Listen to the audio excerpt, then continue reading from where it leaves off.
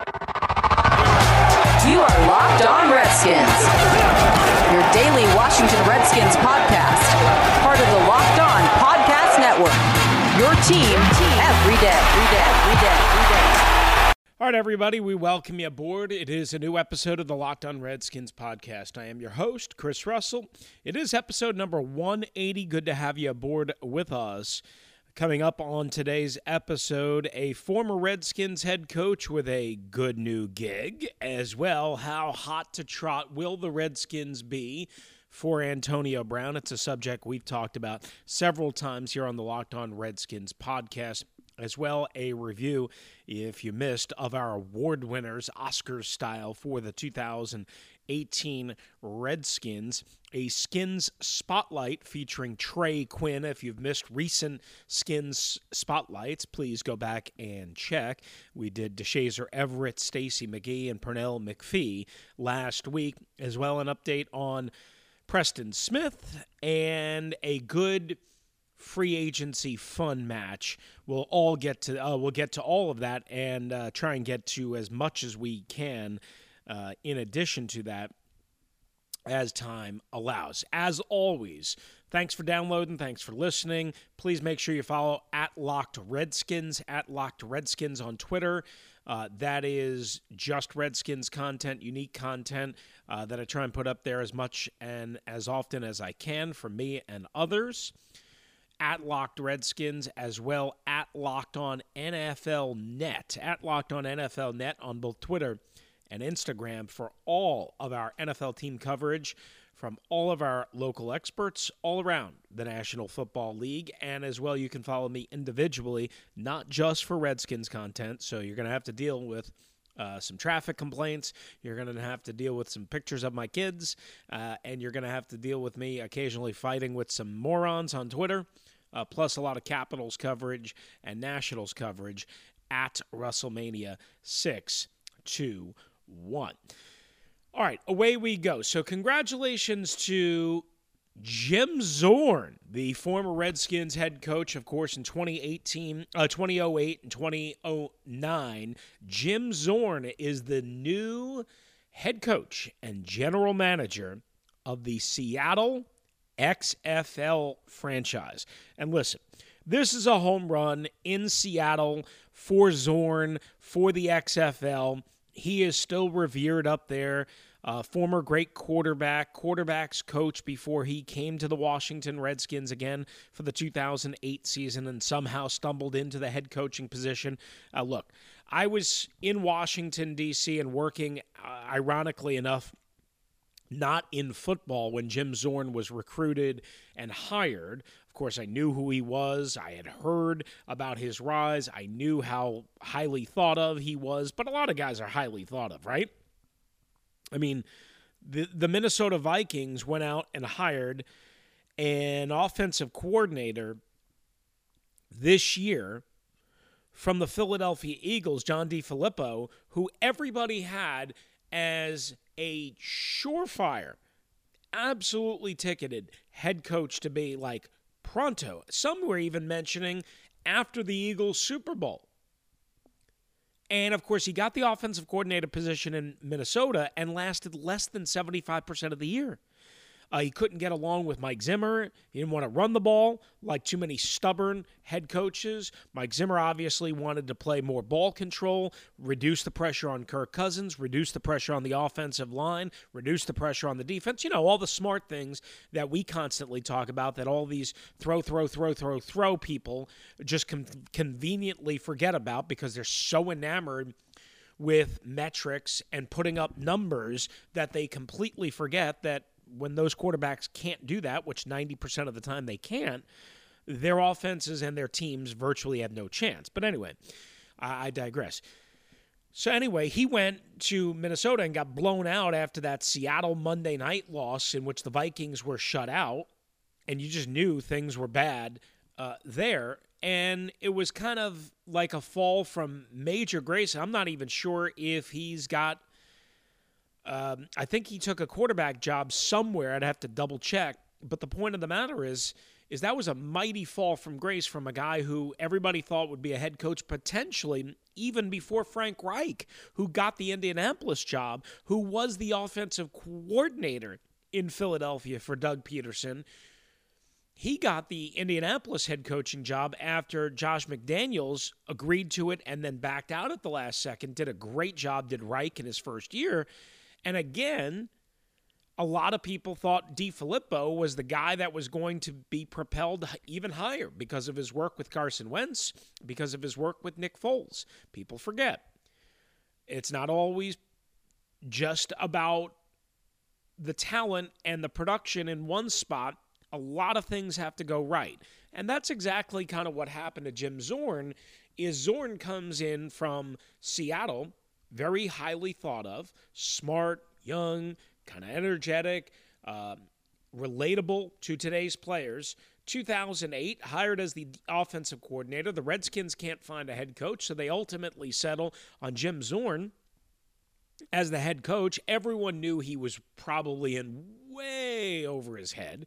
They start off 6-2. My pal Chuck Sapienza, who I worked with for 5 years on the Redskins radio network, and we traveled together. We were on the Redskins team plane. We were at Redskins hotels and at every Redskins game, home and away, again, for 5+ years. 5 years together, more than that. Chuck was even around longer than that. He was around and traveling with the team during the Jim Zorn era. He tells the story, and he told it on Twitter, how Jim Zorn would come to the back of the plane where, again, marketing people and some radio people and some media people were with, and he was so happy and giddy, and he couldn't believe how lucky he was to have this position. And surely, I'm guessing he was absolutely feeling very fortunate that all of a sudden he was the head coach of the Washington Redskins until the roof collapsed. Again, they started off 6-2 in that first year. They finished 8-8. And I remember, again, from afar, but living in the Washington, D.C. area, you heard all of these rumors about players boycotting, like Clinton Portis, the final game of the season out in San Francisco, and all this stuff. And the Redskins finished 8-8 that year. And everybody knew that Jim Zorn was pretty much a dead man walking. And coming into 2009, my first year on the beat, now, I don't start until the day before the training camp opens officially for 106.7 The Fan in Washington, D.C., which had just converted to all sports. I don't know a soul in the organization. I've never been to Redskins Park. This is late July 2009, Zorn's last year. And, of course, I have a huge task ahead of me. And, of course, the season goes woefully wrong. They lose in Detroit, and Albert Haynesworth is a disaster. They lose, again, week 3 in Detroit to a team that hadn't won in, I guess it was 19 games at the point. And that's when Dan Snyder and other top henchmen and executive flew out to Mike Shanahan in the dark of the night and tried to recruit him and tried to fire Zorn essentially on the spot. And ultimately that led to a 4-12 season. And ultimately, that led to, and ironically, they beat the Denver Broncos, which were still pretty good at that time, even after firing Mike Shanahan the year before that. That was at FedEx Field, and that was their last win of the year, if memory serves me correct. There was back-to-back primetime games at night with the swinging gate against the Cowboys, against the Giants right around Christmas. It was brutally cold, snow all over the place. The Redskins were awful. And then the season ended in San Diego, and that was the end of the Jason Campbell era. He never played another game. That was the end of the Jim Zorn era. Jim Zorn was fired. As soon as the team got back to Washington, they landed. They boarded in a United cargo van back to Redskins Park, and I was told that he was fired in that particular van ride from Dulles International Airport back to Redskins Park. And by the time I landed in Cincinnati overnight that morning, or early that Monday morning, the morning after the season ended at about 5:30 in the morning. Word had already been circulated, I believe, first from Lindsay Zarniak, then of NBC4 Washington, who ultimately went on to work at ESPN and TNT and all that, and does a great job covering NASCAR and the NFL and so much. She, I believe, was the first to break it. And Jim Zorn never coached again as a head coach in the NFL. And maybe never will, because he was kind of looked at as this kind of incompetent guy. He did coach as a quarterback's coach with the Baltimore Ravens the next year. I remember going up to the Ravens facility and sitting down with Jim, for a good hour. And we just had a great conversation, did a long, extended interview, talked about a lot of different things. Certainly he was frustrated with how things turned out. I don't know if he ever thought he was never going to get a head coaching opportunity again, but here he is all these years later, 9 years later, and he's done some coaching in all-star games and all that stuff, and here he is 9 years later. And he won't get to coach this year, so it'll actually be, 10 years when Jim Zorn, the former Redskins head coach, and what a disastrous 2-year run it ultimately turned out to be. Not as bad as Steve Spurrier, in my opinion, because so much more was expected. And even, quite honestly, some of the years under Mike Shanahan and I guess under Jay Gruden. But Jim Zorn is the head coach and general manager of the new XFL Seattle franchise. It would have been a kick in the pants if he was the head coach and the general manager of the Washington, D.C. XFL franchise. But the XFL trying to, of course, connect the roots to the hometown, and there's no bigger name that's out of work, oh, by the way, that would connect some dots and, again, connect the Seattle roots to the new franchise than Jim Zorn. So good luck to him. Hope he has some success up there. Hope that league has some success up there as well. All right, when we come back here on the Locked On Redskins podcast, probably spent too much time on Jim Zorn, but wanted to tell some stories there of my first year on the beat and beyond. What did Peter King say about the Redskins' pursuit of Antonio Brown, or the Redskins' possible pursuit of Antonio Brown? We'll have that for you from Football Morning in America. We'll have our Skins Spotlight, and we'll also have an update on Preston Smith. All still to come on the Locked On Redskins podcast. It is episode number 180. Thanks for being with us. All right, everybody, we welcome you back. It is the Locked On Redskins podcast. It is episode number 180. Hey, when you get in your car, whatever your smart device is, I don't have one, so I don't know if this is all right, but Siri, Alexa, whatever your smart device is called, say, hey, Siri, or whatever it is, play Locked On Redskins podcast, or play podcast Locked On Redskins. Hey, Siri, play podcast Locked On Redskins. Help us out, huh? And be hands-free and be safe and get some Redskins content and this podcast or any podcast on the Locked On Podcast Network. And away you go. All right.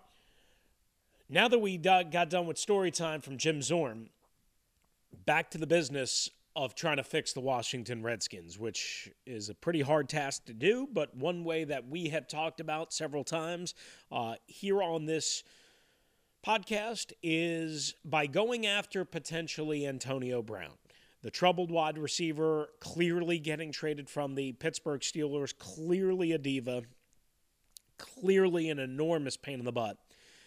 All of that is true.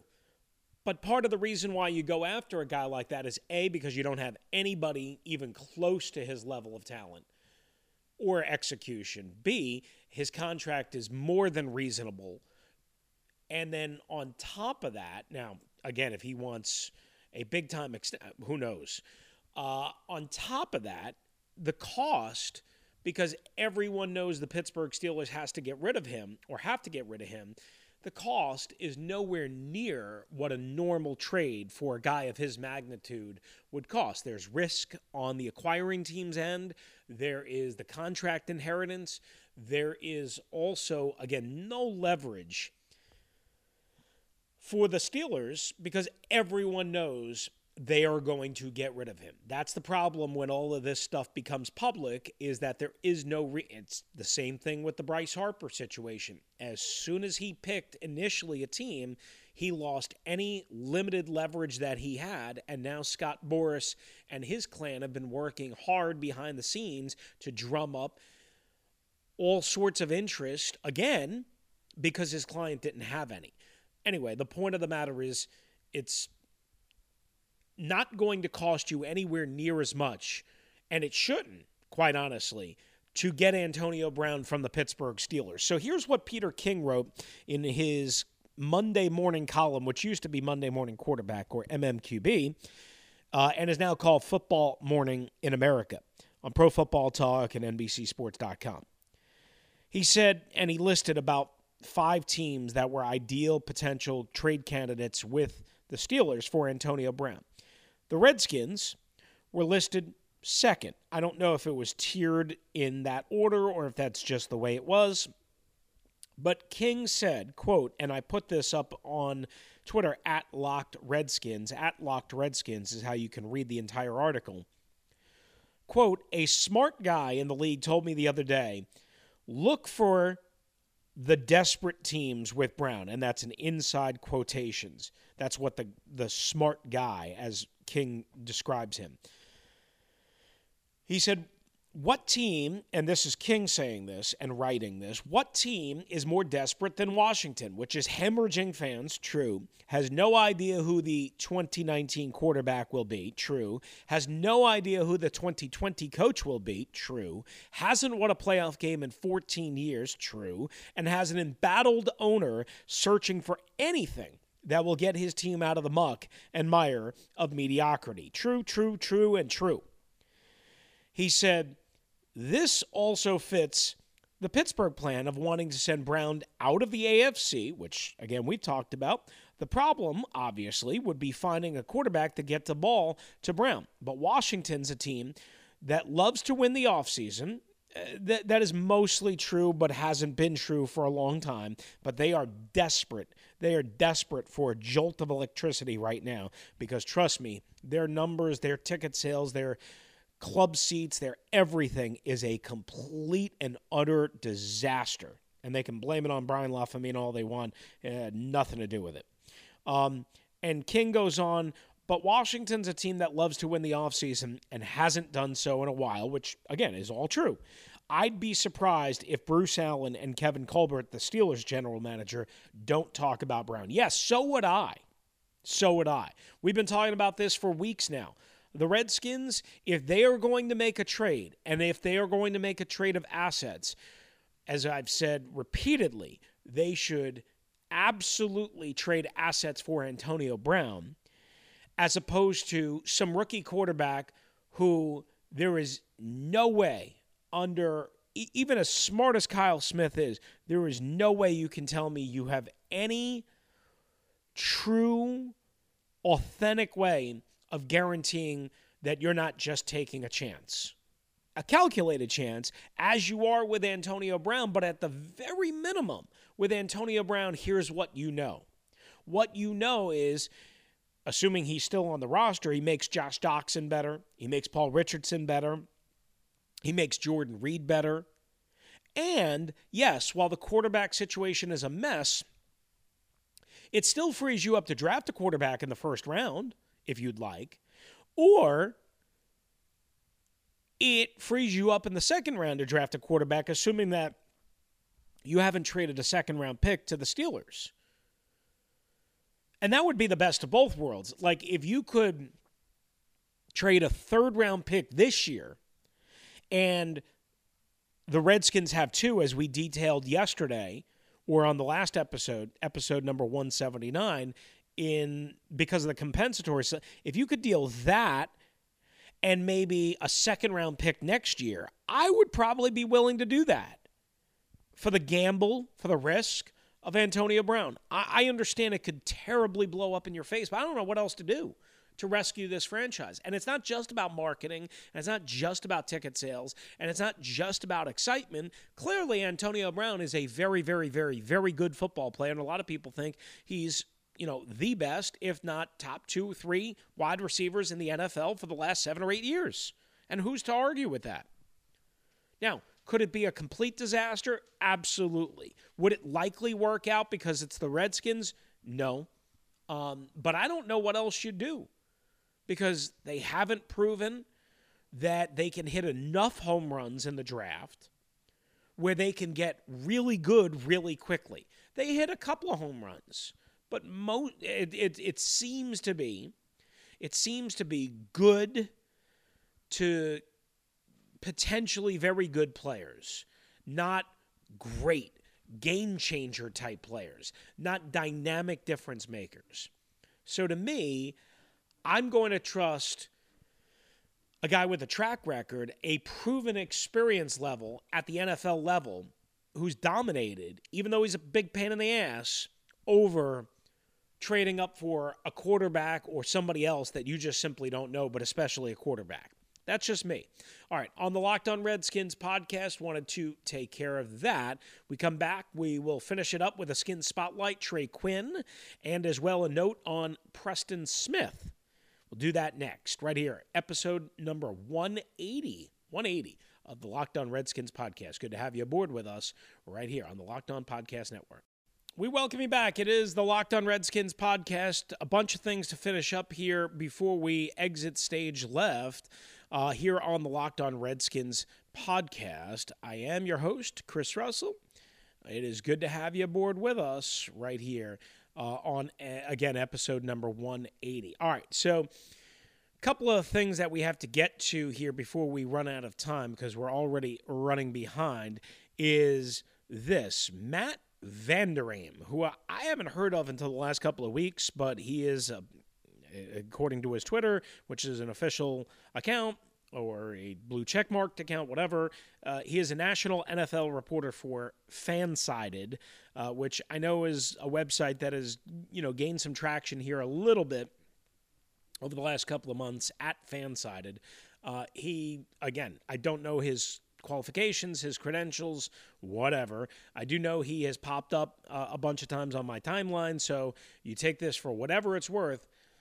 He said Redskin star defensive end, really an edge, outside linebacker, Preston Smith, has more than a half dozen teams interested in him per league conversations. At this point, it's unlikely he returns to Washington. Yeah, I mean, as we've talked about, this is not a surprise. And as we mentioned, when the Redskins did not engage in any early preliminary contract talks, that told you everything you needed to know. That doesn't mean officially the door is closed, but if they really wanted Preston Smith back, if they put it as a priority, they would have engaged in some sort of serious, meaningful talks at this point. They are content with letting Preston Smith go. They are content with letting Preston Smith explore the market.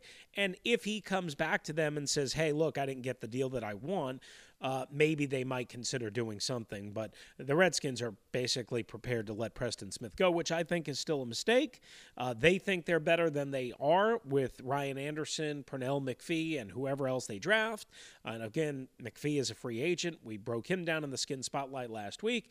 So what else can I tell you other than this is not surprising. Preston Smith is going to get a lot of money, and he knows that, and so do the Redskins. And to be fair to them, they understand that Preston Smith is probably going to get paid way more than he's ultimately worth, and that's why they're choosing to walk away. All right.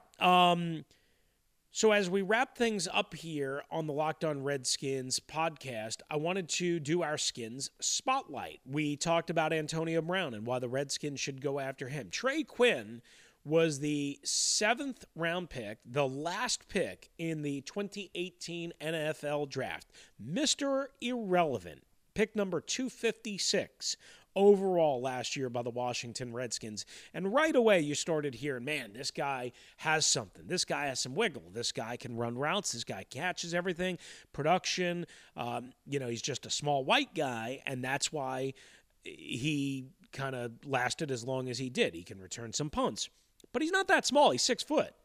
And he's got some bulk on his frame at around 200 pounds. The problem with Trey Quinn is in limited doses, he was impressive. He did open some eyes with the Washington. He just couldn't stay on the field. He got hurt in week 1 and missed the next, 9 games, and didn't return until the game that Alex Smith was lost probably forever in against Houston, which was week 11. And then he caught a touchdown a couple of days later, his first career touchdown on Thanksgiving Day in Dallas when the Redskins were trying to make a comeback. And you thought, okay, here we go. This is Trey Quinn. We got something. And then he never played again. He re-injured himself. He was never able to get back on the field. He was really sore, according to Jay Gruden. Then they eventually shut him down after about 2 more weeks. So in Trey Quinn's first year, he only played in 3 games. He was targeted 10 times, had 9 receptions. That's obviously great. 75 receiving yards. The touchdown that we mentioned, 8.3 yards per reception, 20 yards after the catch, 2.2 yards after the catch per reception, a long of 15, 5 first downs. A pass that was intended for him was intercepted. And, overall, again, in the 3 games that we got to see him in, pretty damn good. Grades, overall, 57.3 on offense. I would not read too much into that. 58.7 as a receiver. In terms of drops, ProFootballFocus.com and their premium subscription gave him a 78, and fumbles 75.1. Whatever. I don't care about any of that stuff. And again, I would say this, that Trey Quinn can help you as a punt returner, as we mentioned, and that is something that has been missing for the Redskins for a while. He had 4 punt returns in his rookie year for 52 yards, a long of 30, 13 per attempt. Look, I don't know what to tell you other than Trey Quinn is something, and he's going to replace Jamison Crowder, in my opinion, as the starting slot receiver and primary punt returner. The problem is I don't know if he can stay on the field, and I don't know how anybody knows that at this point because he was hurt so much in his rookie year. Now, maybe he can, maybe he can't. To my knowledge, there was no big injury history. I don't remember one when he was coming out of college. But the bottom line is his first year showed a lot of promise and also showed a lot of downside. All right, that's going to do it for us here on the Locked On Redskins podcast. We didn't get to everything as usual. We run out of time, but we have to kind of limit what we can do and how long we can keep you guys here. Thanks for listening. Thanks for downloading. Again, when you get in your car, tell your smart speaker, whatever it is, Alexa, Siri, whatever it is, say, play Siri, podcast, Locked On Redskins. That's the way to go. Hands-free, be safe, listen, download, share, tell a friend. Please check out @LockedRedskins on Twitter, @LockedOnNFLNet on Twitter and Instagram. Adios.